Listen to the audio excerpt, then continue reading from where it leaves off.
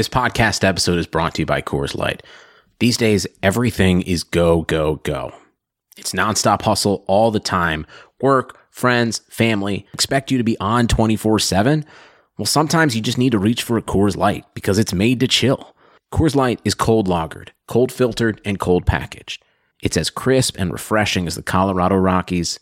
It is literally made to chill. Coors Light is the one I choose when I need to unwind. So when you want to hit reset, reach for the beer that's made to chill. Get Coors Light in the new look delivered straight to your door with Drizzly or Instacart. Celebrate responsibly. Coors Brewing Company, Golden, Colorado.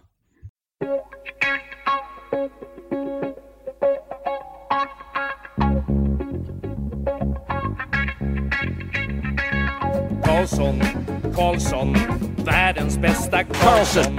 Karlsson, hoj här kommer Karlsson, ingen annan Karlsson spelar jag så bra som mig.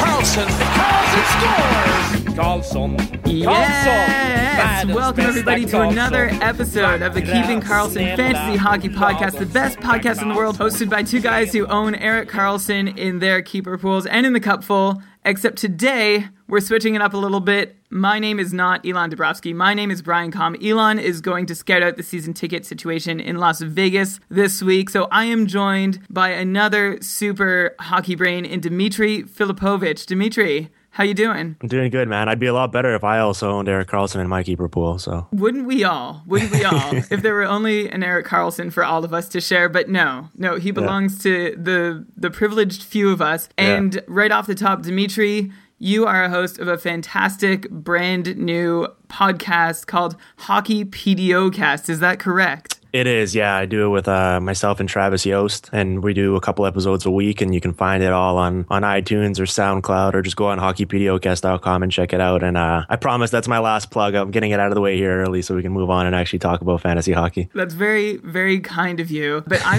might still plug it because it's a fantastic podcast. The early episodes have been great. You guys are off to a good start. Well, I appreciate the kind words. I'm definitely looking forward to the Keeping Karlsson bump. Yes. Oh, yeah. You'll see it, I hope. So everybody listen. The last episode was actually a really clever one, and it's something that I've been bugging some of the most avid hockey watchers I know to do for a while, which is like, if I am channel surfing on a game night and I don't know which game to watch, say there's 10 to choose from, and I'm just trying to figure out which one do I want to watch, you guys just did a ranking of all 30 teams in terms of watchability and fun on Game Center Live. Right, yeah, we did. It's obviously a very subjective thing, and everyone has their own personal tastes, but I feel like we kind of made reasonable arguments for why we liked certain teams and why we didn't, and the two of us are probably pretty qualified to do a project like that, because I don't know if I should be like bragging about this or not, but we watch a lot of hockey, so I've definitely watched way too many New Jersey Devils games through the years, and I know for a fact that they're definitely the least entertaining team to watch. So that's the one ranking where we kind of agreed upon it 100%. Yeah, I don't think you'll find too much argument in general. And Dmitry, I want to get started with the show for sure, but you just mentioned how you watch a ton of hockey, and I do just want to make sure our listeners know we are bringing on someone who is absolutely completely terribly informed about everything hockey. There are a few people that I count on to watch more games than me and to tell me more than what I'm able to see myself. And Dmitry, you're one of the guys I trust to do that. So thanks so much for coming on the show. Of course, every episode of Keeping Karlsson this season is presented by Dobber Hockey, which has a ton of tools that you can use to improve your fantasy team. Line combos, goalie starts, line production, player ratings, and like constant articles throughout the season. You can find it all at dobberhockey.com. But okay, let's get the show started by talking about the recent spate of injuries in the league. Some big names going down over the last week. The biggest one, and actually the most unlikely one, is Duncan Keith in Chicago. He has barely missed more than 5 games in any of the several seasons that he has played in the NHL. So this is kind of like brand new territory. He's out 4 to 6 weeks with a right meniscus thingamajig, and Chicago has rarely been without him in their lineup. So it's kind of like, what happens now? Seabrook has been able to step in pretty capably In the first couple games while Keith has been out, he has a goal, 2 assists, 2 power play points, and 7 shots on goal in those 2 games played without Keith. Dimitri, are you surprised at all that Seabrook is the guy getting these opportunities instead of, say, Trevor Daley, who was able to step up in Dallas last year? I wouldn't say surprised. I mean, Brent Seabrook's always been a guy who has a big shot and kind of is relied upon on that power play over there. But Daley's been super disappointing. Obviously, he posted really high career numbers last year in Dallas, and you would have thought that coming to Chicago, while obviously Dallas is no chopped liver when it comes to offensive production, I feel like there was definitely an opening here in Chicago, and he hasn't seized it at all. In fact, I'm looking right now, and he's played 15-49 and 14-23 in his past 2 games without Keith in the lineup, and that strikes me as odd. It feels like the guy that's really benefited the most, for those of you that play in average time on ice leagues and whatnot, and is Trevor Van Riemsdyk, who has been playing in the 20s ever since Keith's been out, and it kind of appears that Quenneville just trusts him for whatever reason, so there might be some value to be squeezed out of that, because I feel like Van Riemsdyk is a guy that's probably not owned in very many leagues or pools. But Daley obviously, has the track record, so I'm still interested. I'm kind of keeping an eye, but it's from a distance. I'm not definitely playing him right now because he's just not playing enough to really produce. And Trevor Van Riemsdyk, I think it's safe to say that he's up there more for his reliability than his potential to replace Keith's production. Yeah.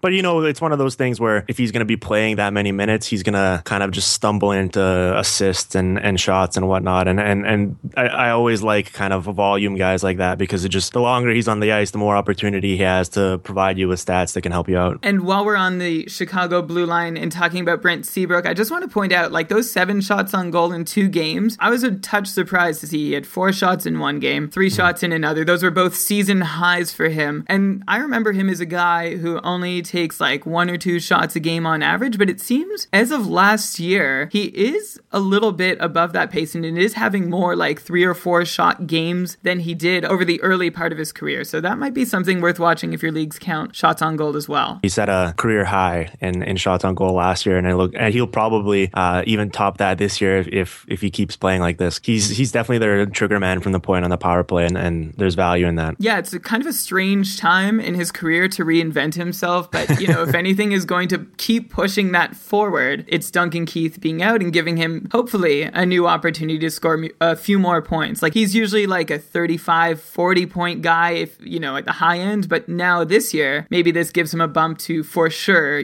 be a floor 35 point guy if he really takes advantage of these opportunities. Okay, let's move on to St. Louis, where we have a couple guys going out and one guy going in. Let's start with the 2 guys going out, and Paul Stastny and Jaden Schwartz, who both had, decent starts to their season so far. One wrinkle I've actually noticed with the Blues, Dimitri, is that both have been said that they're out for, Stastny's out for 5 and Schwartz is out for 12 weeks. Mm-hmm. But St. Louis has said that they'll be reevaluated after that period, whereas like most reports from teams usually say expected out 4 to 6 weeks or 6 to 8, and that's it. We have a reevaluation scheduled for St. Louis. Is this just to say, am I just noticing this for St. Louis, or have you seen this elsewhere? I haven't really, but it kind of makes sense. I always thought that injuries are treated way too matter of fact. Like, as much as these doctors know and whatnot, I feel like it's pretty ludicrous to be like, oh, well, in 12 weeks, this guy's going to be fine. I feel like it's kind of a wait and see thing. So it makes sense that after a certain period of time, they kind of check back in, but it definitely sounds a little ominous, that's for sure. I only noticed because I checked their injury status back to back, and maybe this will be a trend coming up. It makes sense to me, like you said, you can't really exactly predict when a player's coming back. Why not say reevaluated? In a lot of cases, when they say a player's going to be reevaluated after a certain amount of time, it usually means like, well, we're going to get to like 60% and then we'll tell you what comes next. Hopefully that's not the case with these guys, that they really do think it's going to be 5 weeks and 12 weeks respectively. But with them gone for, a good chunk of time, each of them, do you see anybody on the Blues who this opens up an opportunity for? I think a guy like Jori Lehtera would have been useful anyways, because he was being relied upon fairly decently by the Blues, but I feel like this really kind of pushes the door wide open for him. He's almost surely going to spend a lot of time with Steen and Tarasenko on the top line, and I feel like we're at the point right now where anyone playing with Tarasenko at all is just going to be in fantasy heaven, because that guy is just obscene. So for Lehtera, it's going to make his life really really easy because he just needs to give him the puck and kind of get out of the way. But yeah, I'm looking at their line combos right now, and it strikes me as bizarre that they're rolling with a Scotty Upshall, David Backes, Troy Brouwer second line. I'm not sure how long that's going to last. When Ken Hitchcock finally sees Scotty Upshall play hockey, he might reconsider that. But a guy I've always really liked, and he kind of showed signs of breaking out last night, Saturday night. He played like 21 minutes and had 6 shots on goal, and that's Dmitry Yaskin. He's always struck me as a guy that's kind of this prototypically big power forward who also has a lot of skill, and I feel like if he gets that opportunity, and that's a huge question mark because Hitchcock's been known to be rather stingy with his minutes, especially for young guys, but if Yaskin gets that opportunity, I feel like he has the most to gain here because he definitely has the talent, and it's just a matter of whether he's going to get the minutes to do so. Yeah, it's only natural. I think in their most recent game, he might have taken over that spot from Scotty Upshall already alongside Backes and Brouwer. Backes on his second line, like in general, just seems strange to me, but it is sort of the hand they've been dealt. They're going to need to spread things out a little bit more. And Laterra, who I feel like went undrafted in some leagues or dropped early because he didn't have like a brilliant start to the season. He doesn't really add much in peripheral categories either. I actually picked him up out of free agency a couple weeks ago, and I feel really, really great about that choice now that he is playing with Steen and Tarasenko, looks to stay there. The question with him is last year, he started out so strong. He had a great first half of the season, and then he just really kind of disappeared slowly towards the end of the year. And I'm wondering, do you think that this year he's going to be able to sustain production? Is that the kind of player he is to be a first half performer? Can we make that judgment call already? Or was it just like circumstance that second half tailed off? I mean, I think it's more so circumstance than anything. I mean, you'll keep it in the back of your mind, and if he starts to struggle as the season goes along, maybe it influences your decision, kind of pushes you over the top to maybe trade him and get value from him while you still can. But I feel like that was just one of those things where he's only really been in the league for one season, and that's all we have to work with. You know, generally tend to think that first half, second half splits aren't really actually a thing. So I wouldn't worry too much. I think he'll be fine. Yeah, we had that conversation at length last year, actually with Scott Cullen on the show. It was a tough one. Like there were a surprising amount of guys who did have like slightly significant differences between first and second half, but it's impossible to tell why. With Laterra, we'll have to wait another season and see. I'm optimistic for what this season holds, and I think in leagues that still have him as a free agent, you might want to see who the worst guy on your roster is and get on that. If you, like me, were holding Alex Semin, then you might want to make that swap by now. By the way, Dimitri, Alex Semin. Oh, God. Yeah. 12 goals for the Habs in their last 2 games. He's got nothing but 2 shots on goal. Is he ever going to find his goal-scoring touch again? Elon's going to be mad that I'm even taking airtime to talk about this, but now that I have another voice, I'm going for it. I'll give you a personal story. I play in a full dynasty league, and I kind of picked him up near the end of last year, just thinking that he'd definitely be gone from Carolina, and anywhere he went would be better for him. It would just be a fresh start, and I feel like there was definitely some value to be extracted there, and I haven't liked what I've seen at all. In the preseason, he was drawing rave reviews playing with Galchenyuk and Eller, and I just, for whatever reason, hasn't really worked out. He's already in Michel Therrien's doghouse. He got benched during the game against Toronto on Saturday night, and I don't know. I'm ready to give up. If you drop him and someone else picks him up and he magically starts playing like the old Alex Semin, well, that's just the way it's going to go. But I think the odds of that are pretty low at this point. He hasn't really shown any signs of life. So I think it's time to cut bait. You know what? And I'm ready to agree. Like, mercifully, I'm ready to cry uncle on Alex Semin, just because we've seen this year that the Habs seem to have tweaked their game to get a little bit more offense out of their top 6 than they've gone for in the past. They relied so heavily on Carey Price to win games. And it looks like this year they are having more success in those 12 goals in their last 2 games. Of course, not necessarily against the best teams in the league, but they're still doing it, which is a sign of strength. And Galchenyuk has looked better, and Eller has looked better, and they've both managed to produce points, at least in terms of offense I'm speaking about. But Semin just has not been able to join that party, and I'm wondering how much longer does he get? And there's Fleischmann and Desharnais and even like Smith Pelly, and we know Therrien has turned to Dale Weiss before to step up into that top 6. So I just feel, like you said, I think the clock has run out on Alex Semin, or at least the grace period has run out, and he's a guy that maybe we can let go of for now, and just like, I don't know, I'll keep an eye on him, but I know a lot of other people won't. This is one of those things where I definitely like to look at individual shot rates for guys, because they can definitely be indicative of an impending decline, and I feel like Semin's has been dropping for a while now, and that's definitely a very telling sign, because during his prime he was a guy that shot the puck a lot, and he was definitely a volume shooter, and it just kind of that part of his game has gone away, and he's just not as efficient enough to succeed if he's not putting the puck on net a lot. So I'm with you.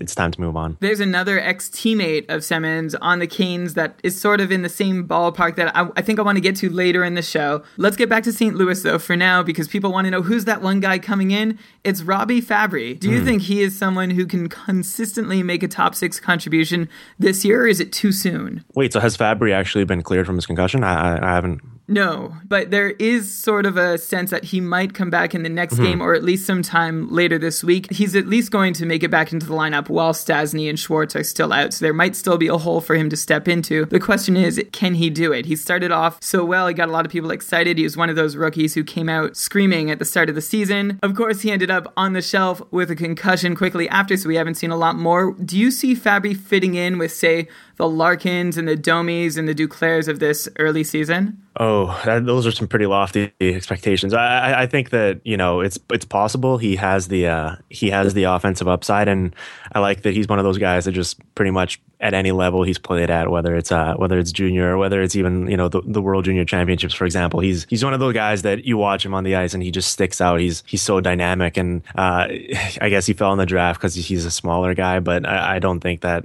really matters at all in the grand scheme of things. And I think that he definitely has that potential. I wouldn't peg him for that because I'm generally wary of kind of anointing these rookies as the next big thing, just because there definitely is like a developmental curve in the NHL, and it's tough. I mean, you rarely ever see what guys doing like what Larkin and Domi are doing right now. So I would temper my expectations a bit in that regard, but the door, as you mentioned, is obviously open there. Like I feel like if Jaskin doesn't grab, like I feel like that second line wing spot is the spot that fantasy owners kind of need to be paying attention to right now, because Scotty Upshall is probably not long for that position. And whether it's Jaskin or whether it's Fabry or whether it's even a guy like Ty Ratty, I feel like one of those young guys has a lot of opportunity there. It's just going to be a matter of which guy Hitchcock trusts the most, I guess. Yeah, and just to temper expectations too, I think Fabry scored like one of the first goals of the NHL season. He was one of the first goal scorers this year, if I remember right. But he only was able to play in 2 games, or actually one in a bit, and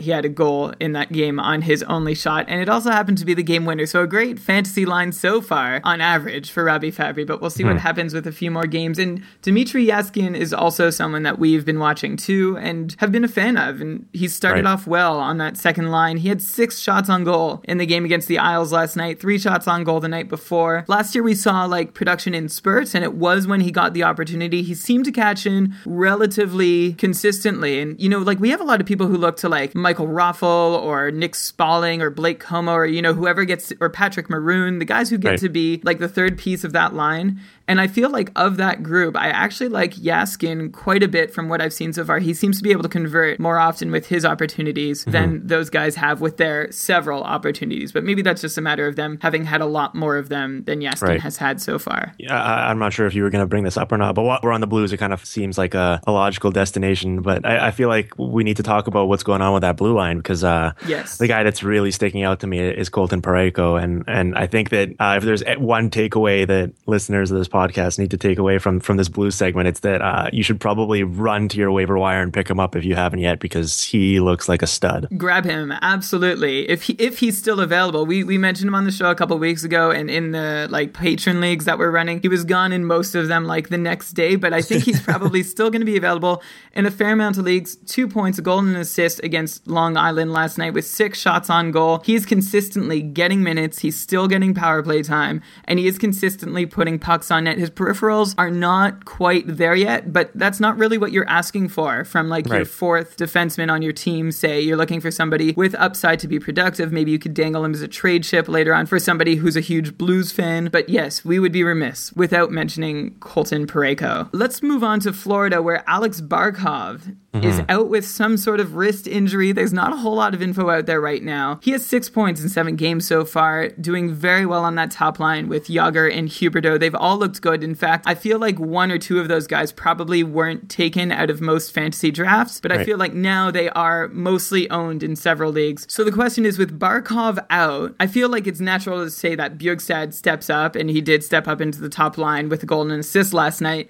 But what about like the trickle down effect on the rest of the Panthers roster? Like, can you call it any line is second line if it has like Dave Bolland or Quinton Howden on it? Yeah, that's a good question. I feel like, well, I mean, their second line is the one, whichever one has Brandon Peary on it at this point, but and that appears to be Vincent Trocheck has gotten the first crack at centering that line. So I guess the trickle down effect would be that if you play in deeper leagues, Trocheck could be a guy who could benefit from this injury. Obviously, he had the really, really productive first game of the season, and he hasn't necessarily kept that up, unsurprisingly, I guess. But he's a guy that has produced a lot on his way to the NHL, and he has upside, so I'd keep an eye out there. I should mention for the listeners that I feel like I saw on Twitter this morning that Barkov broke his hand and he's going to be out for at least a month. So this seems like a relatively permanent alignment. So if Bjugstad, I guess, his owners probably aren't going to be willing to trade him now because he's in a pretty cushy spot. Absolutely. And this is for like any Barkov owner who is really bummed because he was off to such a flying start this year.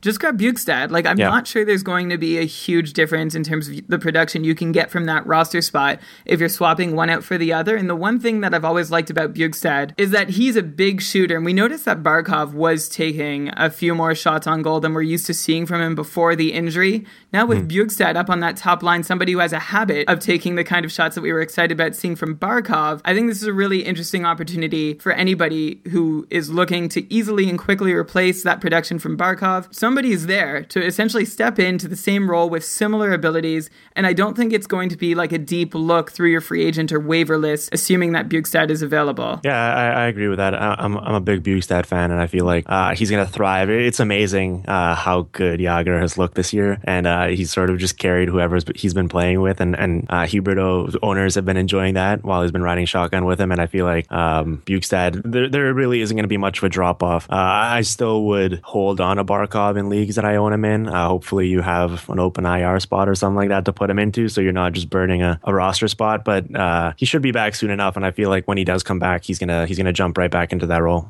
And we should also mention that Trocheck has had a decent season so far, but all of that is mostly predicated on that first game where he scored a goal and 3 assists against Philadelphia when Steve Mason got shelled. But he does have 2 points in his last 2 games, a goal and an assist. That's more than we can say for Brandon Peary, who has not been doing so well. He has just 1 point in his last 5 games. But like you said, I mean, he's in an opportunistic spot. He's getting a new centerman, although Trocheck might be a bit of a step down from Bjugstad, so we'll see how he handles that. Maybe he'll take that on a bit more. Going back to that top line, just one more question. You mentioned like Jágr carrying the other guys. Do you see any of those 3 as like significantly more of a production generator, like somebody who's really putting the other 2 on their back, or someone who's a passenger? Or do you see their workload as relatively even so far? Well, I think it's relatively even. I mean, Barkov is a phenomenal two-way player, and I feel like him being on that line was kind of helping put Jágr and Huberdeau into more optimal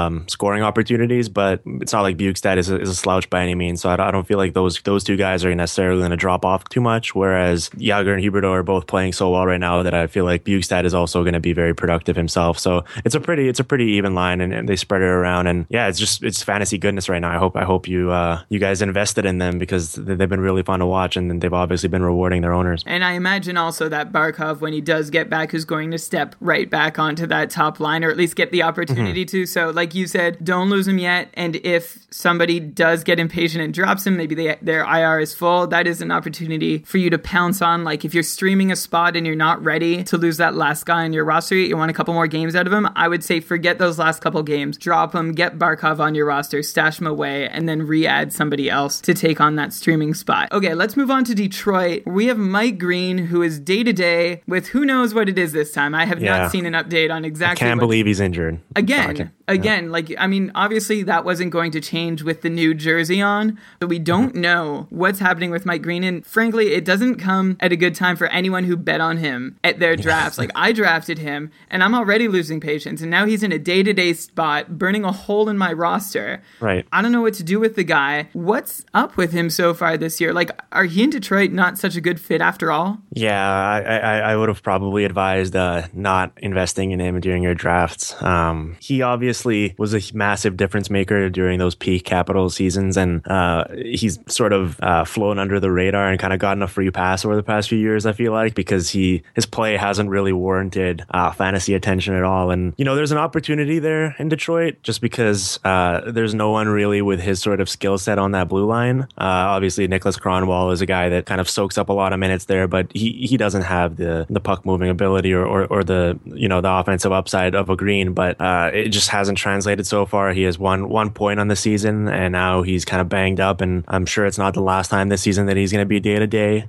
So if you can get someone who thinks that they're buying low on him in your league, I would definitely recommend doing that. If you did invest in him and you can't really offload him on anyone else, I think it's a bit too soon to fully cut bait and drop him. You need to kind of wait this out and see what happens. It's an upper body injury, which could really be anything. It could be a concussion, or it could just be like a mild shoulder thing. I don't know. It could really be anything. So we kind of need some more clarity on the situation before you act on it. But I'm not too optimistic about his chances of being a fantasy contributor even when he comes back necessarily. Yeah, and that concussion issue is certainly a concern. Hopefully it's not that, but that is what's in the back of my head. And if it's that, it could be a while before we see him again. In his last 2 seasons, he had 38 points a couple seasons back and 45 last season. So it's not even like he's been, shooting lights out, although those were with just 70 games played. Right. He's still a decent fantasy option, but there was a concern that maybe things won't mesh well in Detroit, although this year so far, and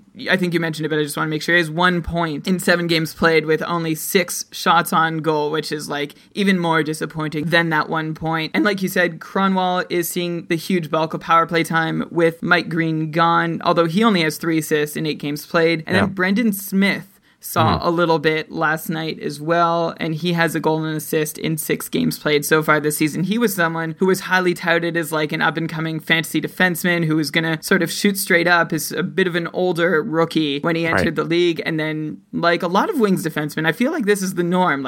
Him and Danny DeKeyser, I felt the same, not exactly offensive hype surrounded Danny DeKeyser, but a similar, this guy's going to come in and change things for the Red Wings. That didn't happen with Brendan Smith. Do you think this is an opportunity for him to do that? It's worth monitoring for sure. I think he has that sort of pedigree. He hasn't necessarily shown many signs of it throughout his NHL career yet, but you mentioned he was an older rookie. He spent a lot of time in college, but I feel like he's still young enough to the point where I wouldn't fully write him off.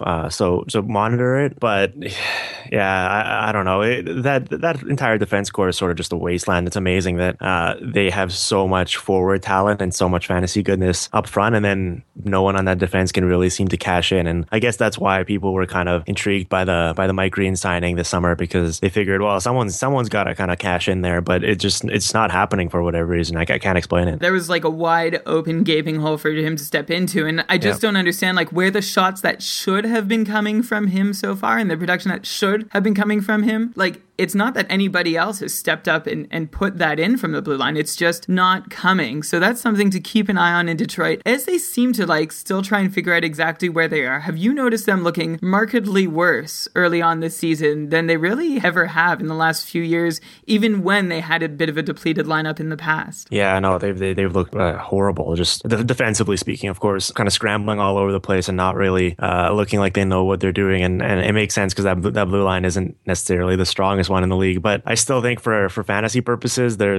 going to be kind of a fun team to own one of their forwards, because when Datsuk comes back, they're going to basically have 3 lines almost of really strong fantasy contributors, and there aren't very many teams that can say that. Yeah, and it's worth pointing out that we had some concerns about Thomas Tatar recently. He had a goal and assist last night at Vancouver to give him 2 points on the night, 4 shots on goal. He had no points the night before, but still managed 5 shots on goal. And the night before that, he did have a goal. So that all adds up to 3 points in his last 3 games, 2 goals and an assist. One of them came on the power play, and 10 shots on goal. So it looks like he is figuring things out a little bit. And also lost in the mix, I think, a little bit with all the excitement over Larkin and everything else happening on the blue line and with the team. Teemu Pulkkinen is quietly starting to make at least a little bit of a dent in terms of the numbers that we were kind of looking for from him this year. He has points in his last 2 games, only 3 shots on goal, but still promising to see him playing in a bit of a more important role. Last last night he played alongside Tatar and Larkin, which is kind of a really fun line, and it worked out well for Tatar as well. How do you see Pulkkinen developing through this year? Is it too soon to expect 50 points from him? Yeah, so that's a fair question. I feel like that's a reasonable ballpark, maybe somewhere in the 40s, but he's going to shoot a lot. I'd be surprised if he doesn't wind up in the 200s in shots. And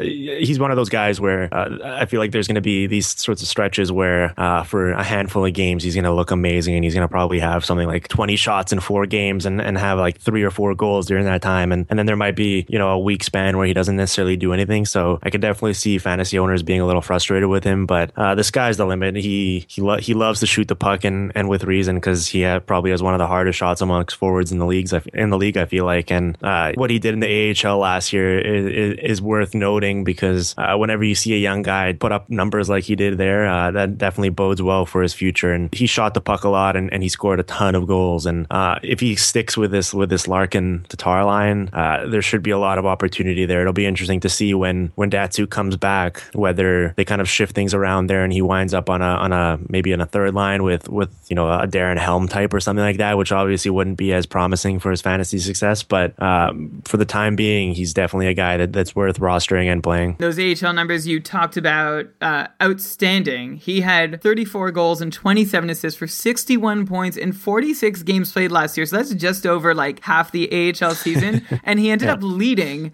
the AHL in goals last year and finished 10th overall in points. Pretty exciting prospect. And of course, with the new sort of Detroit regime, so to speak, he might, be getting an opportunity, say 1 or 2 years sooner than he would have otherwise. He's just 23 years old, which might as well be a baby if he's in Detroit compared to when Nyquist and Tatar got their stuff started. So an exciting opportunity for him right now under Jeff Blashill, although hopefully Jeff Blashill can also figure out how to run the Detroit Red Wings as a whole team. Yeah. Like you said, I don't know if the blame lies with him or in the blue line personnel at this point, but something needs to get figured out really soon if we want to see very good seasons from any of the Detroit top 6. And quickly, let's just go over 2 more injuries worth noting. Evander Kane in Buffalo, he left the game with a knee injury.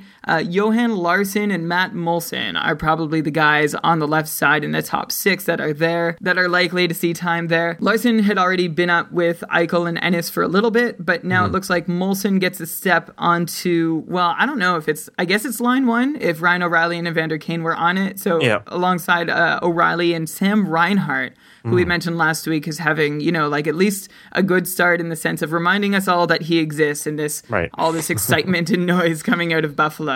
Do you see Matt Moulson still being able to produce and contribute in a top 6 role? And for that matter, Johan Larsson too. If you had to pick one of those guys right now, who would you go for? I think Matt Moulson is, his skill set is sort of more fantasy friendly. I feel like he's still, if he's playing with the right players and if he does get to move up to that top line and play with O'Reilly, I feel like that's a good opportunity for him to put the puck on net a lot and convert some of those opportunities. Larsson is a really nice young player, but I feel like some of the stuff he does on the defensive side of things aren't necessarily what fantasy owners care about. So I think his fantasy upside is sort of capped and limited, but Moulson is a guy who could definitely benefit from this. Larsson almost not at all like Jaskin, but just in terms of you're looking at their game logs, looks somewhat like Jaskin is somebody who went on a couple runs last season in about 35, 40 games played, put up decent points, but so far this year he's got nothing in 7 games played and not a ton of shots either, while Moulson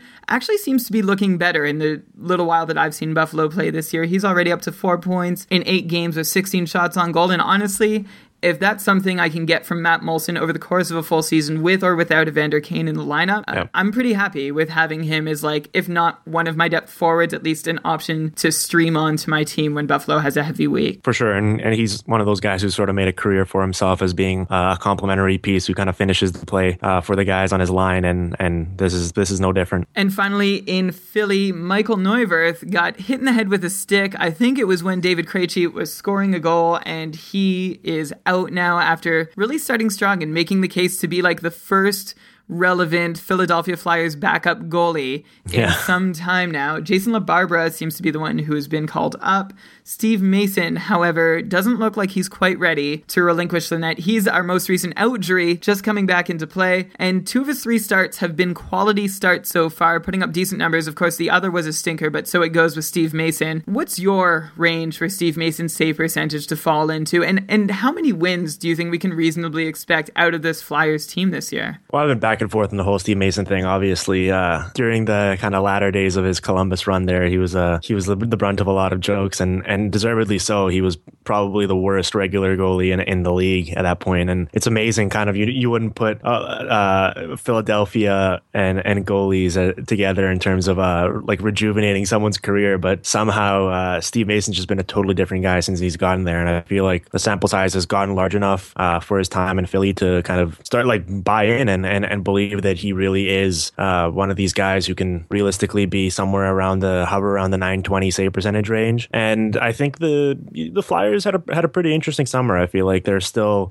towards the bottom of that division they're in, but they're going to be competitive, and I feel like if Mason finally puts together one of these seasons in terms of health where he can start 60 plus games, I think somewhere in the 30s is pretty reasonable for wins, probably the low 30s, but still, and that would be huge because his peripherals have been really good the past couple of years. It's just that I feel like he hasn't necessarily been racking up the wins in bunches, and he hasn't had one of those years where he was the full workhorse for injuries or for whatever reason. So it'll be interesting to see whether this is the year where he kind of puts it all together. Let's hope so. And like you said, he's got like last year and a bit of the one before that to build on. So hopefully he can keep it going. A goalie who I feel like who's gone in the opposite direction a little bit over the last, season or two has been Yaroslav Halak. He is back from missing the first few games of the Islanders season due to an injury. He has played 2 games since he returned with 1 shutout where he was fantastic, stopping, I think it was 37 shots, but he's sort of been a mixed bag overall this year. Like his other start since returning was not so great. And meanwhile, you've got Thomas Greiss, who is just doing fantastic. He has a .932 save percentage in 4 appearances so far, and none of those games has he posted a save percentage lower than .914. And we talked about earlier in the year, like leading up to the season, is the Islanders goalie situation one in which, we need to start being concerned if Halak has lost his surefire, sure shot number 1 status. Where do you see the games played sorting out, with this early start from both of them? I'd say Greiss is on the high side and Halak is on the low side. How do you see the workload being divided between them for the rest of the season? I still think they have enough invested in Halak, and he's been a successful goalie in the NHL long enough where they're going to give him a little bit of a leash. So I don't think he's going to start like the 60 games where he started last year. I think it'll probably be more like 50-30, maybe even honestly closer to a 50-50 split. Thomas Greiss is one of those guys where he's like the perfect backup goalie in the NHL. He's one of those guys where you can play him into whatever 20 to 30 times and he's going to put up really nice numbers and you can trust him. And that's definitely a luxury. I mean, I feel like the Islanders kind of learned that last year during the Chad Johnson debacle. So I like Thomas Greiss a lot, and I feel like this is one of those situations, and there aren't too many of them in the league, where both guys are going to have a lot of value because that Islanders team in front of them is really good, and they're going to win a ton of games. And yeah, just invest in both guys if you can, I feel like. Also back from a very long layoff and a very serious layoff is Pascal Dupuis, but his return has been fairly serious too in terms of how quickly things have ramped up for him. He came back, got his feet wet, played like 12 and a half minutes in his first game back. Next game, boom, playing 18 minutes alongside Crosby and Hornqvist. And with how the other Penguins have done in that spot, on the left side with Crosby, like we've seen Perron not do so well and Kunitz not do so well, is Dupuis now a legitimate option to stick in the top 6? He's always been the underdog to be able to be the one that stuck there ever since the days where he came over in the trade from Atlanta to Pittsburgh, but he's done it so far. Can he still do it at this point in his career? I don't see any reason why he can't. I mean, obviously the big caveat there is how long he's going to be able to do it, because the injuries are probably going to creep up back there at some point. He's getting up there in age for sure, and I feel like it'd be kind of foolish to expect him to be able to play like 18 minutes a night for the full season. He's eventually going to break down there, but it's one of the better stories in the league this year. It's great to see that he's back. obviously that blood clot issue was a pretty scary one, and there was legitimate doubt whether we'd ever see him play hockey again. So yeah, he's looked good so far, and I feel like this is one of those things where the points are going to eventually start to come for Crosby, and they're going to come in bunches. And if Dupuis is on his left wing while that the points start to come there, then he's gonna benefit a lot from that. So I'm sure he's on many waiver wires right now, and I would definitely make a speculative bid on him just to kind of see whether he can stick with Crosby there.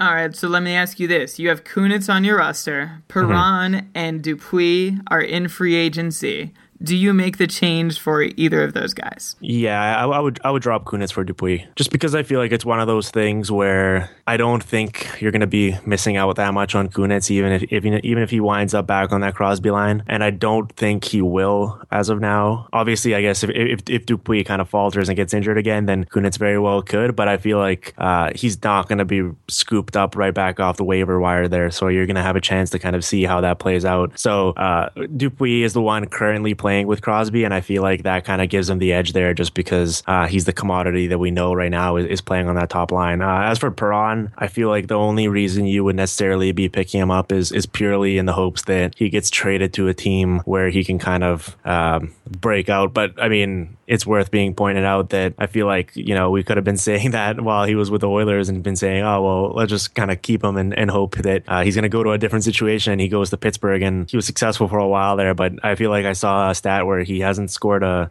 point in 20-something regular season games, which is pretty crazy. So I feel like there's no reason to own David Perron, even in the deepest of leagues right now. I agree. And one thing to remember with both Perron and Kunitz is, like, it's not like they've just suddenly disappeared from score sheets. They have not been on them for like a good quarter season plus the start of this one. And I was optimistic about Kunitz coming back, but with just 1 goal and 17 shots in 8 games played so far, I'd be willing to make that leap on Dupuis. I feel like with Dupuis, at least you know that there's a decent chance he hits 45, 50 points, gets half a point per game per season. I feel like Kunitz, that's probably about his floor too, but I feel better about Dupuis, maybe just because we've all been so let down by Kunitz so far this year. Okay, moving on from the Penguins, who seem to get a ton of airtime on this show, regardless of if things are going well or poorly or whatever. It's just like no matter what is happening, the Penguins seem to be worth talking about in fantasy. And of course, because we're all expecting so much from the guys on the team. One team who is also super fantasy relevant going into the season to a lot of people, myself somewhat excluded. I'm going to say it's not an I told you so, but it's just like,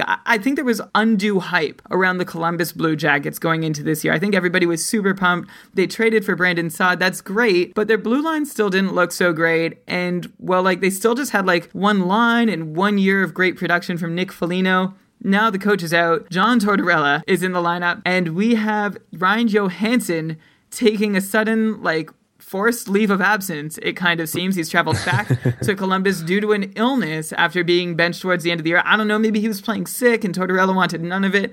I have no idea, but what do you think the fantasy impact is of Tortorella coming into Columbus to coach the Blue Jackets for the rest of the season? Ryan Johansson owners aren't very happy right now. He got sent home from their trip, and I feel like there was like 3 games left on the trip, and they were saying he got sick, which is interesting. And before that, obviously, for those that haven't heard the story, he got benched in the 3rd period of Tortorella's debut because he was apparently out of shape. I live here in Vancouver, so I got to see the 1 year John Tortorella era up close and personal. And he's one of these guys where he sort of has these weird vendettas against certain guys, and it's pretty inexplicable. I'm sure it makes sense in his mind, and it doesn't really make sense to anyone else that's looking from the outside in. So if he doesn't like Johansson for whatever reason, he's not going to be afraid to kind of put him in his doghouse, and that's obviously not good for the Blue Jackets or for his fantasy owners. An interesting thing that I noticed is that Dubinsky kind of moved up to that top line with Saad and Foligno, and I found that interesting because Dubinsky was a guy who was frequently in Tortorella's doghouse during his New York days, and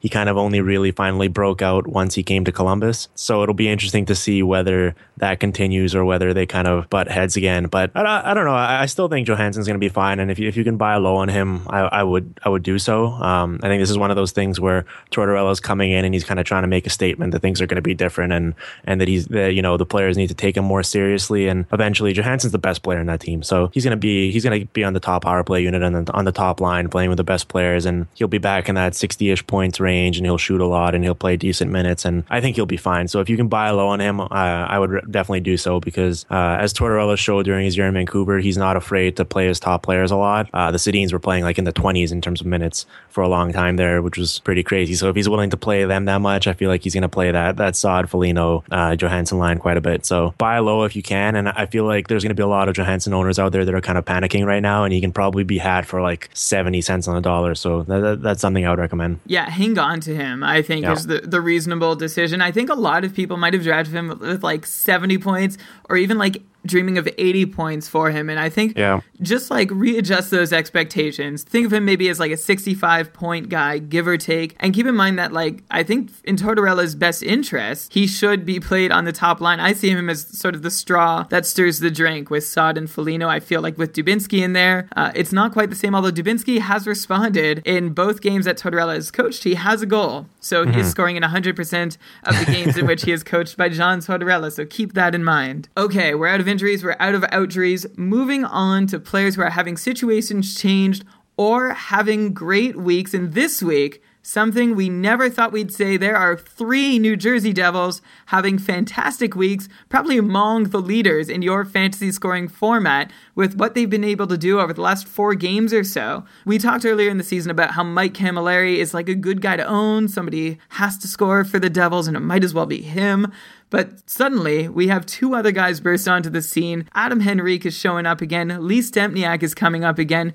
Do you think these guys are going to keep pace with Camilleri through the season, or is this just sort of like a short outburst that is going to die down quickly enough? It's a good point that someone on that team kind of needs to score. They're not going to lose every game 1-0 and 2-1. So there's some value to be had there. And Henrique is a guy that's a really good hockey player, and after kind of bursting onto the scene early in his career, it kind of took a slight step back over the past couple of years, and I think a lot of that just had to do with the situation he was in more so than an indictment against himself as a player. So yeah, he's right now, that line is playing like nearly 20 minutes, if not more, a night. And if they keep riding them that hard, there's going to be a lot of production there. And it's kind of fascinating that Lee Stempniak is suddenly fantasy relevant in 2015-16, but here we are.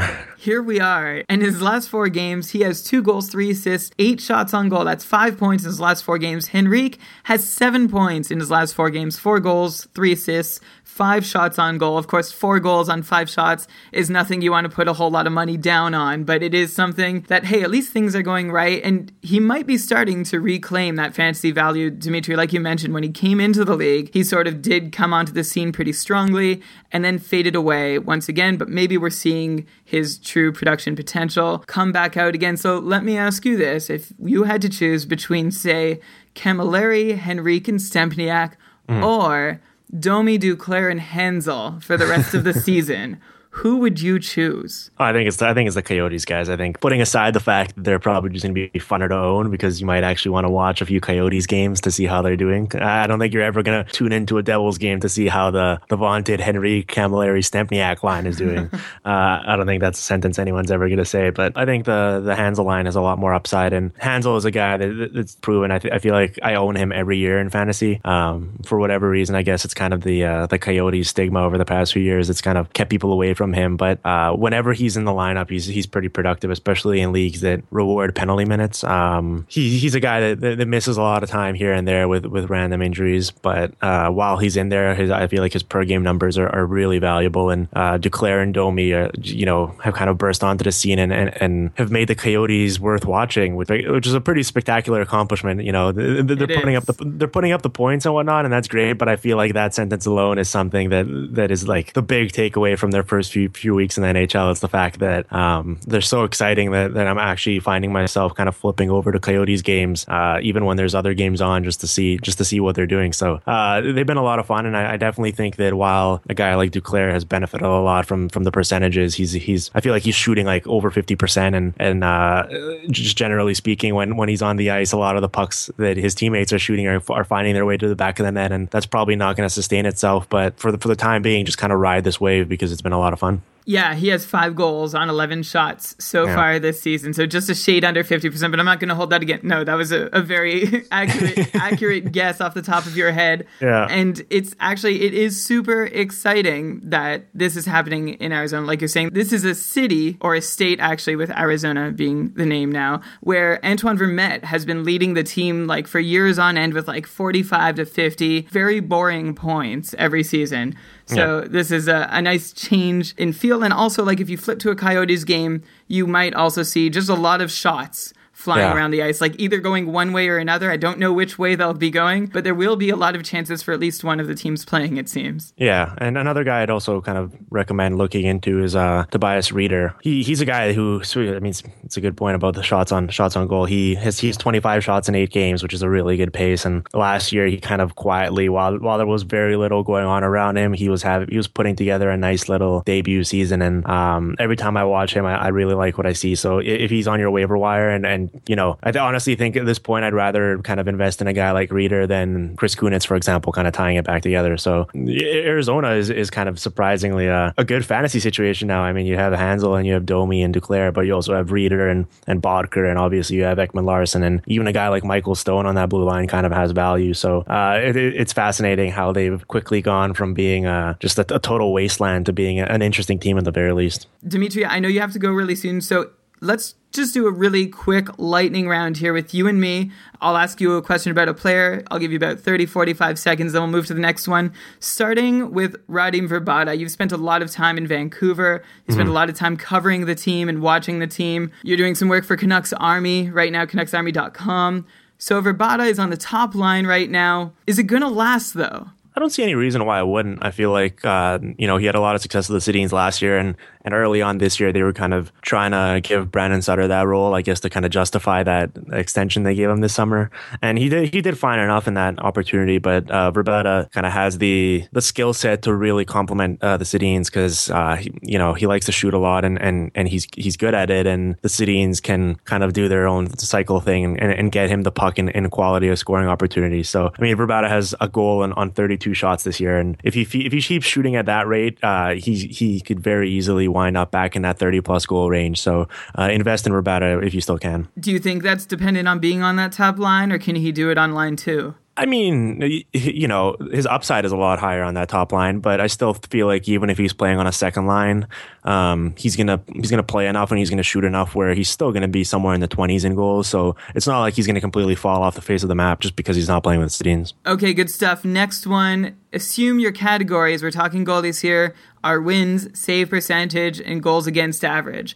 Would you prefer Sergei Bobrovsky or Craig Anderson for the rest of the season? Oh man, that's a good one. I would honestly go with Craig Anderson. That can be interpreted as me kind of overreacting to the start Sergei Bobrovsky's had. It is a little bit of that. Obviously, it'd be foolish not to be kind of concerned about what you've seen over there. But I like Craig Anderson. He's one of these guys where he kind of struggles with these nagging injuries, so he never really plays too many games. But as long as, let's say like you have a number one workhorse goalie who's going to give you in the ballpark of 65 to 70 games played, and then you can kind of just, your second goalie, as long as he's putting nice peripherals up, that's all that matters. Craig Anderson's a guy I really like. He's very consistent with his save percentage during his time in Ottawa, and that team in front of him isn't too bad. They score a lot of goals, so the wins should come as long as he's in the lineup. This is actually based on several real life questions we've gotten on the Facebook group and on Twitter recently. Lots of people trying to figure out which is which, and I'm really glad you answered the way you did. It pretty much mirrors what I've been saying in my own thoughts, but I felt a little crazy for saying Anderson over Bobrovsky, but I really don't think it is when you get down to brass tacks with the two of their numbers, especially if Columbus is not, projected to be this like 45 win team that everybody was hoping they would be this year. And finally, let's close off our lightning round by going to Washington, and Evgeny Kuznetsov is just lighting it up, enjoying his time on the top line alongside Alex Ovechkin. It seems inevitable, though, that Backstrom is going to end up back on line 1, and that means Kuznetsov is going to move down to line 2. Do you think we've seen enough from him, though, to think that he is able to put up, more than, say, 50, 55 points, even if he plays away from Ovechkin for the rest of the year? I think so. I think he's talented enough that even if he kind of gets bumped down to that second line eventually and he plays with Marcus Johansson and Justin Williams, I mean, that's not the end of the world. There's much worse situations to be in. And he's going to get a lot of power play time, even if it's not on the first unit necessarily. They're going to spread the wealth around there, and he's so talented that I feel like it was only a matter of time over the past couple of years, and it's great to see that he's kind of realizing that potential now. So I feel like, maybe in the lower end of 60 points, but definitely somewhere in that ballpark, and that's immensely valuable, of course. All right, Dimitri, that was amazing. Thank you so much for taking the time to co-host the show with me this week. I also want to say, by the way, that you are probably the best voice we have ever had on the podcast, and we appreciate that, as well as all the listeners who have commented on that in the past. Can you tell us where we can hear more of your voice and more of your hockey thoughts over the rest of the season? Yeah, of course. Well, thanks for the kind words, first of all. But you guys can follow me on Twitter at Dim Filipovic. And yeah, you can go on hockeypdocast.com. All the work is up there, or, you can just search it on SoundCloud or you subscribe on iTunes. And it's just the start of the season. We've only done, I think, 11 episodes so far of the show, but there's going to be a lot more coming. And we, the feedback's been really good, and that kind of inspires us to do more and more shows. And we're just going to kind of keep going and see where it takes us. So yeah. You guys also have a Patreon page, right? Yeah, people can search us on Patreon as well, the Hockey PDOcast, I think. And that's kind of the scoop. Okay, and I totally recommend that our listeners check out the podcast. If you like it, it's free to give it a 5-star review on iTunes, so go ahead and do that. And we will post a link to the podcast and to the Patreon page in our show notes. Dimitri, thanks again for taking the time, and maybe we can do this again next time we're in need. Absolutely, yeah. I'm here anytime you guys want to talk fantasy. Awesome. And there goes Dimitri, as a sports talk radio host would say, but that does not mean our show is over. In fact, far from it. We still have plenty left to get to, or I should say, I still have plenty left to get to. But while we're in a bit of a pause, let me take this opportunity to thank our patrons, the patrons of Keeping Karlsson, who do support the show and make sure that more episodes are coming your way every single week. Elon has the official list of new patrons to thank, but we have had a few over the past week, and we would love if you have not considered signing up to become one. Now would be a really good time to do so. We are so close to adding a second live show every single month, where you can ask us any question you want live,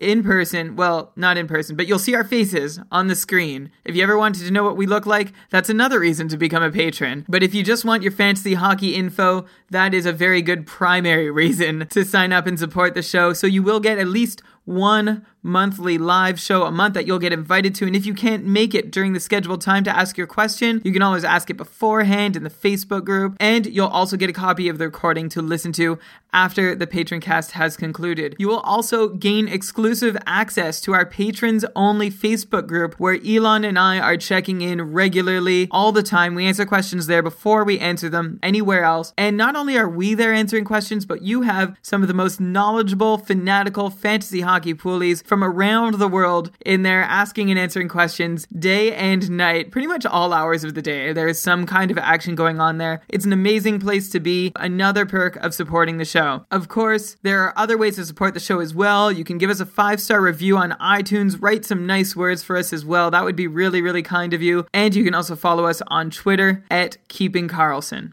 But all right, let's get on with the rest of the show. And one question Elon left for me before he went away is, where are Karlsson's shots? And that's a valid question, because this year, so far, he has just 17 shots in 8 games played, which is nothing to sneeze at if you're some other defenseman in the NHL. But for Erik Karlsson, that is not the mark we've come to expect. In fact, if he keeps up this pace, he'll end up this season with about 174 shots on goal, and that would leave him over 100 shots on goal short of last year's total and pretty much any of his full season totals from the last couple years. Now, where are Karlsson's shots? The truth is they're kind of lost in sort of this like possession madness or possession irresponsibility might be a better word for it that is happening to Ottawa in the games that they're playing so far this season. They just don't seem to have the puck enough for Erik Karlsson to be able to pull the trigger on as many shots as we're used to seeing from him. And of course, now with Marc Methot out recently this week with a concussion, he's not fantasy relevant, but the impact it might have on Erik Karlsson makes it fantasy relevant. Last year, he missed a big stretch of the season, and in that time, Chris Phillips filled in. While Chris Phillips was Erik Karlsson's defensive partner, Karlsson produced at a pace lower than the pace that he produced at with Methot by his side. And of course, that season still turned out very well for Erik Karlsson on the whole, even though he was playing with a far inferior defensive partner for a large chunk of it. But my concern is that this is another concussion for Methot, which means more time for Erik Karlsson to not have the sort of stability and defensive help that Marc Methot provides to Karlsson when they're on the ice together. In fact, recently it's been Mark Borowiecki who has been getting the nod as Erik Karlsson's defensive partner, and to be honest, that is not much different than having Chris Phillips as your defensive partner. Maybe his legs work a little bit better, but all in all, Borowiecki is not going to help Erik Karlsson a whole lot. It just means that a bit more of the load goes onto Erik Karlsson's shoulders, and this is at a time when the whole team is sort of struggling to really put it together night in and night out. Now, will the shots come? Yeah, they're going to come regardless. There's a reason Erik Karlsson has the status that he has. There's a reason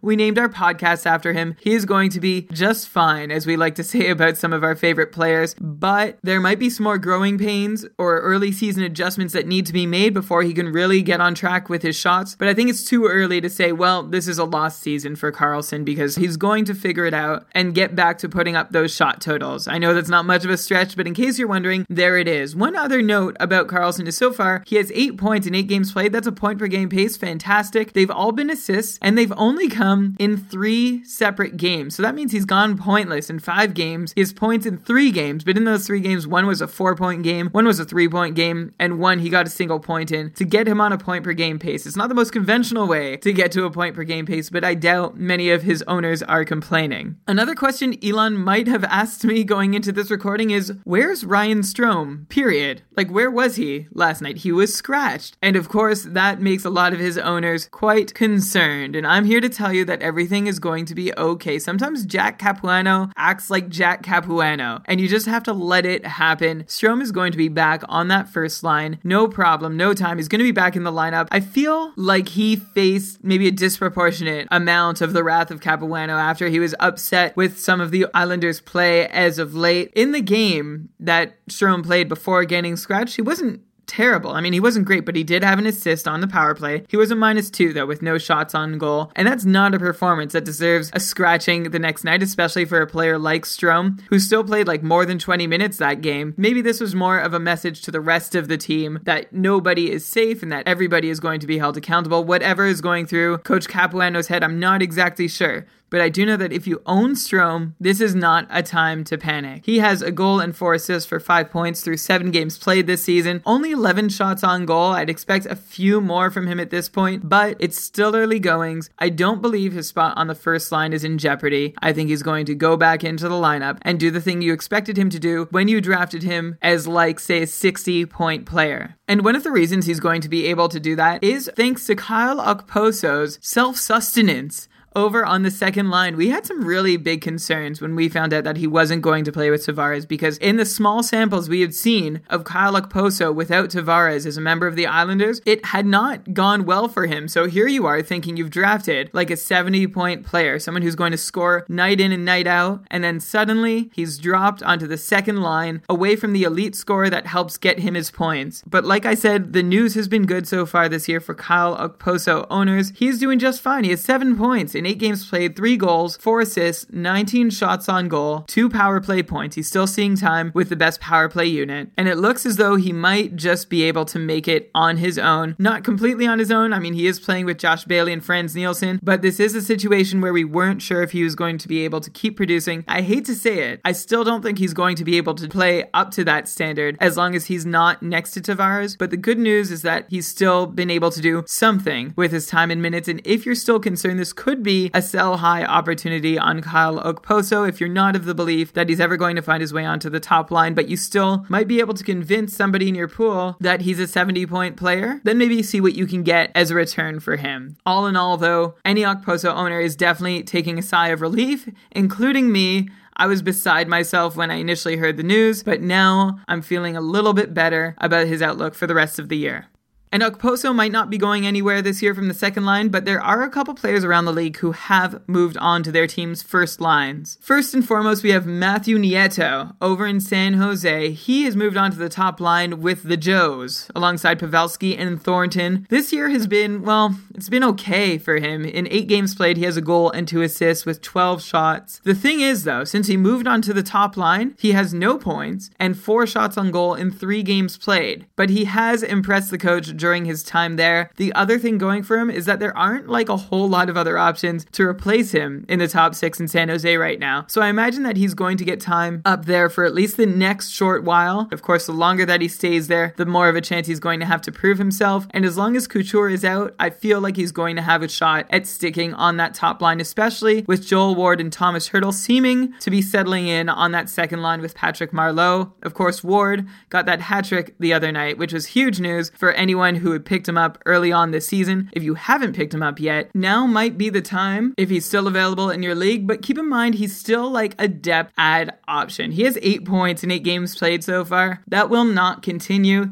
He has 5 goals in 8 games played so far. That also will not continue. They've come on 14 shots, giving him a shooting percentage just above 35%. But if you want to add him as somebody who might pick up 45 or 50 points for you in a pretty great situation in San Jose right now, then by all means, go for it. Another player who's moved up to their top line is in Chicago, and it's not a name you'd expect to hear playing alongside Jonathan Toews and Marian Hossa. It's Viktor Tikhonov. He's returned to the NHL this year after spending time in the KHL, which came after he spent some time back with Arizona, but he's come back to a great situation, but I warn you that it's not quite as great as it looks. Even though he is on the first line in Chicago, his minutes have still been in like the 10 to 12 minute range. He doesn't even have a shot on goal at all in his last 3 outings. And the guy is not known for his offensive acumen. He's more like a reliable, steady hand. And I feel like he might just be there as a placeholder until someone else in Chicago earned that spot. And of course, we're looking at Tara Vinen to do that, or Andrew Shaw, or, the real dark horse playing in the AHL right now is Marco Dano. In any case, I don't expect Tikhonov to last on the top line for too long. If you want to try and stream him and get like a point or 2 just by association on playing on that line, then sure, you can try it, but I'm not even optimistic looking at how little he's been able to accomplish in 6 games played so far this year. No points and just 6 shots on goal to show for it. Another player moving up their team's depth chart is someone we talked about earlier in the season who started the season with 4 points in 4 games. His first 2 games he scored 2 goals, and we said calm down, it's okay, he has top 6 potential, but he's not there yet. It looks like he might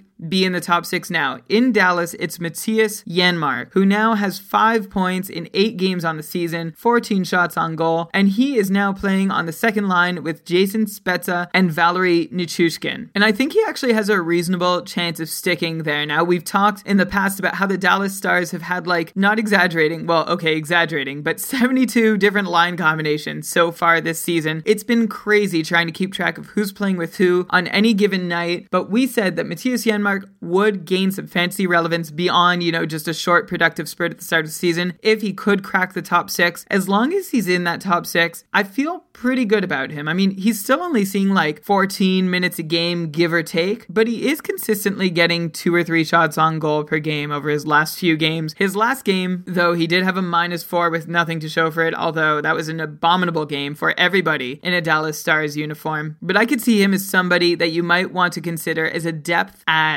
in your league. If you're looking to bring in a fresh face off the waiver wire, he could be the guy that you want to grab, drop your worst player for him, stream him as long as he stays on that second line and see what happens. I feel like this might be the time where Elon would chime in and say, okay, Brian, would you choose Pascal Dupuis or Matthias Janmark? And I would go with Pascal Dupuis. I feel like Dupuis is probably able, if he gets the opportunity, to do what Janmark could do in the best case scenario. So I just have a little more faith in Dupuis doing it. There is the health concern, but I would rather rather have Dupuis on my roster right now than I would Janmark, but I would have Janmark watch listed and be ready to stream him if I had a spot available. While we're talking about the Stars, there is one player who is on his team's top line that is just not paying dividends so far this season, and that player is Patrick Sharp. Now, down the stretch last year and into the offseason, our advice on the show has been, do not worry about Patrick Sharp. He's still taking shots. He's on the third line and he's still taking shots. Even though he's not scoring, this happens. It's a dry spell. No big deal. But now it's kind of like starting to become a big deal. He has 24 shots on goal, nothing to show for it in the goal column. He has yet to score a goal as a Dallas Star. I have him on one of my fantasy teams and I am looking to maybe trade him. I don't know if those goals are going to come back for him. That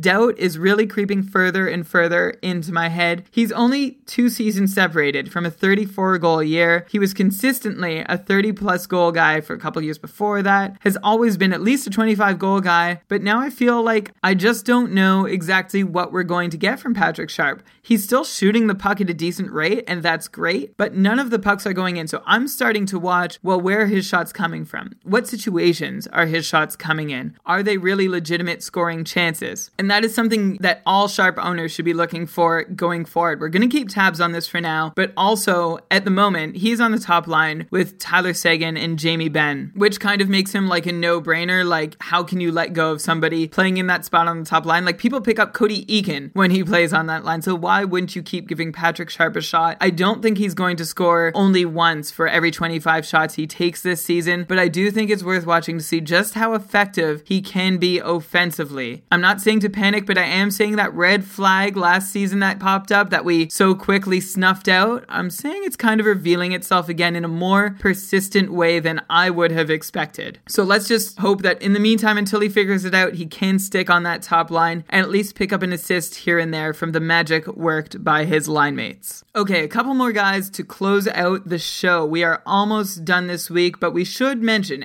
Antti Ranta made his debut for the New York Rangers when they played the San Jose Sharks earlier this week, and he looks pretty good. He stopped all 22 shots he faced, and he picked up the win, and he has another start later today, so we'll see how he does, but it's all kind of moot. Let's keep in mind that we don't expect to see him getting any shot at significant time played this year as long as he is behind a healthy Henrik Lundqvist. He's not going to come anywhere close to supplanting him, but I suppose if you're looking to stream a start every now and then, or your league is deep enough that it doesn't hurt you to have him on your roster, you might be interested to see how he performs. Again, he's not going to be the number one goalie in New York, but maybe he can at least make a run at being the best NHL goalie named Antti. And so far, he's winning that battle. That's the sort of joke that Elon would groan at if he was on the show this week. And groan is only one letter away from groin. And when you say groin, I think of Mike Fisher. He's on the top line in Nashville right now. He's not injured. So far this season, he has just 2 points in 8 games played, 9 shots on goal, but he did get to play with James Neal and Philip Forsberg in the Predators' most recent contest. And, well, I don't know, he didn't do much of anything, really, just getting 2 shots on goal and registering a -1. And I know that Fisher has value to a lot of people because of his peripherals. You know, he's a solid,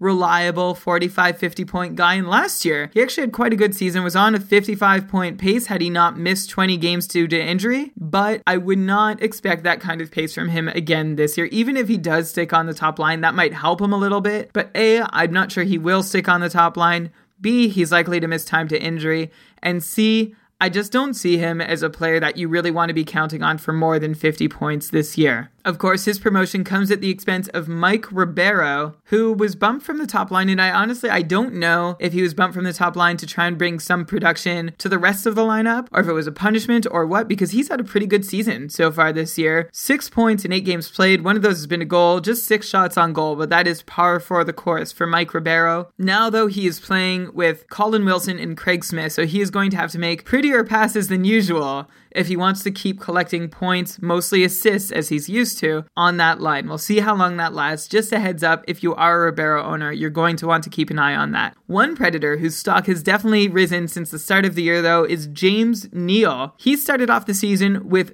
0 points in 3 games played, and his owners were like, why did I pick this guy? He had just 8 shots on goal at that point. But in his last 5 games, he has 6 goals, 3 assists for 9 points. In those 5 games, 24 shots on goal in that span. That's almost 5 shots per game, which is an outstanding number and one that should interest you. If you're in a shallow league and he's somehow available, if somebody got impatient with him, you should probably make a move on that. There's also a chance that maybe someone who owns him isn't so high on him right now and thinks that they're in a position to like sell high on him because of the last 5 games played. So maybe that's something you might want to look into as well. But let's be clear, James Neal is not going to score 9 points in every 5 games, but he's also not going to go pointless for 3 games at a time all that often during the season. He's going to be a steady producer, about 60 points. If you have someone in your league who owns James Neal and thinks that his first few games are more representative of his abilities than the last few games, then yeah, see what you can work out there. And we're hopping around a bit here, but when I was talking about Patrick Sharp, I was reminded of the player that we talked about earlier on the episode that I alluded to when Dimitri and I were talking about Alex Semin as a guy whose shot rates have declined and so is his goal scoring. I mentioned that there was an ex-teammate of his who finds himself in the same situation, and that ex-teammate is Jeff Skinner, who's still in Carolina, but is still not turning it around. And my own concern about him is growing because even when he wasn't producing, I might say, well, have him on your roster, especially if he's a depth guy. Hope that he picks it up and starts scoring goals, but even if he doesn't, he's going to get shots for you. But unfortunately, that last part is not even necessarily true anymore. Through 8 games played, he has just 18 shots on goal so far this season, which puts him on a pace that's a far cry from his career high of 274. He saw 235 last season. He's not going to touch that if he keeps up this pace. Now, there are some signs of life. In his last game against San Jose, he did put 4 shots on goal, but before that, he had 4 consecutive games in which he only had 1 shot on goal. In my opinion, this moves Jeff Skinner from being like a marginally relevant fantasy guy that could be rostered to a marginally relevant fantasy guy that maybe should not be rostered. If he's not getting you shots on goal, then it's unlikely he's getting you anything, and I don't think you have to sit on him while you're waiting around to see if he can get back to the form that we saw earlier in his career where he scored 63 points in his rookie season. He's been a 30-goal guy twice, but I think most poolies have given up on that happening, and I do think that free agency is a safer place for him than it ever has been before. There's not as much risk of somebody else picking him up. If you can get somebody who is definitely going to help your team in one category where you need it, it's that time where I think it might finally be time to put him on your roster at the expense of Jeff Skinner.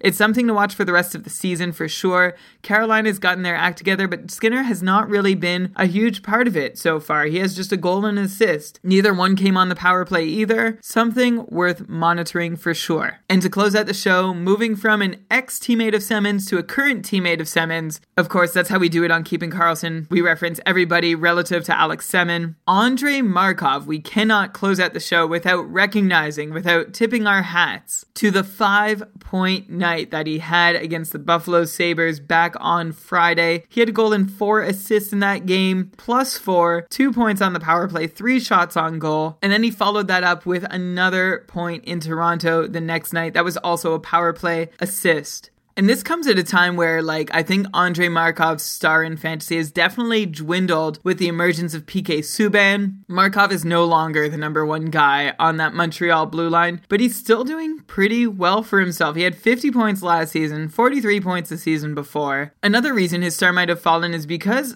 he had these nagging injuries that seem to knock him out more often than not. But interestingly enough, he's 36 years old now, and over the last 3 seasons plus this one, he has only missed 2 games. That's all. 1 game last year, 1 game the year before, and it's just really not the way you expected the latter half of his career to go, seeing how injury plagued it was at one point to see him being this super consistent guy. And if he is available in your league, of course, consider picking him up. He is a power play second fiddle, but he is still picking up points. 50 points last season. He did that fairly quietly, and 25, half of those points came on the power play. He was also leading the league briefly in plus minus. He was a plus 14 after that Sabres game, but he was somehow a -3 against Toronto, which dropped him back down to a plus 11. Still a very handy guy to have on your rosters, needless to say. Okay, that will do it for this week's episode of the Keeping Karlsson Fantasy Hockey Podcast. I'd like to take one more moment to thank Dmitry Filipovich for coming on the show. We will put all his info in the show notes this week. He's a great follow on Twitter at DimFilipovich, and you can get to his podcast by going to the cleverly named HockeyPDOcast.com. And I guess we should probably cue that outro music and I should read the credits.